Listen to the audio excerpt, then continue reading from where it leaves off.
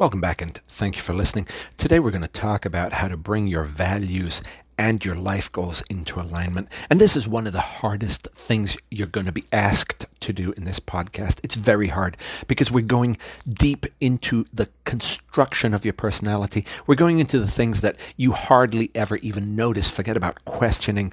By now, you're probably clear in this podcast that you have to know your values. You've got to know who you are, and they need to be your actual values, including the dark ones. If you love cocaine, you need to know that. You cannot come up with bullshit values like world peace. That is not a value that anybody actually has, because that's not anything that anybody, except perhaps a president of a major world power, can achieve.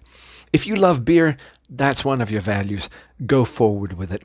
And you should be going through your life with some clear goals in both the medium and the long term. Your short-term goals are brush your teeth, get to work, things like that, things that can be done today or within a week. That's not what I'm talking about.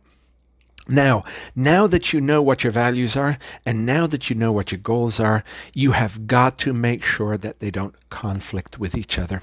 Let me give you an example.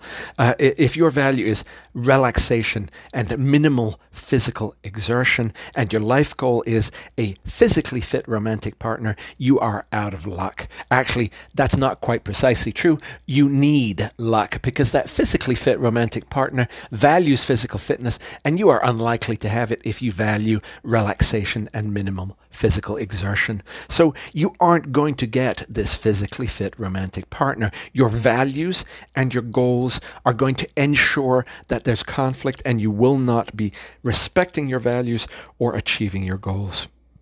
Now, I can't tell you whether your values or your goals have priority. It's not automatically true in the words goals or values, which one is more important. You could certainly consider your values to be more important. You could certainly consider your goals to be more important. We don't really even know, and you shouldn't know until you actually sit down, and you may learn over time that this value or this goal is more important than others. This is bigger for me. This one was a misstatement. But what you've got to do is figure out what they are, come up with some kind of mental or even better on paper list of your values and your goals, and then think about whether they are fighting each other and whether that's one of the causes of difficulty that you're experiencing in your life. Now, if you haven't figured out your values at this point, pause a moment and think, and then stop a movie or an anime or a TV show and ask, what is the right or best choice at that moment for somebody on the screen? And that's going to tell you some of your values. Please be honest. Don't say, oh, he should save everybody within 100 kilometers. That's a little bit silly. What you might say is that person needs to preserve their life, or that person needs to go find cover, or that person needs to save their family members, or that person, etc., etc., etc. Figure out from a situation what you think is the correct action. That will tell you what your values are.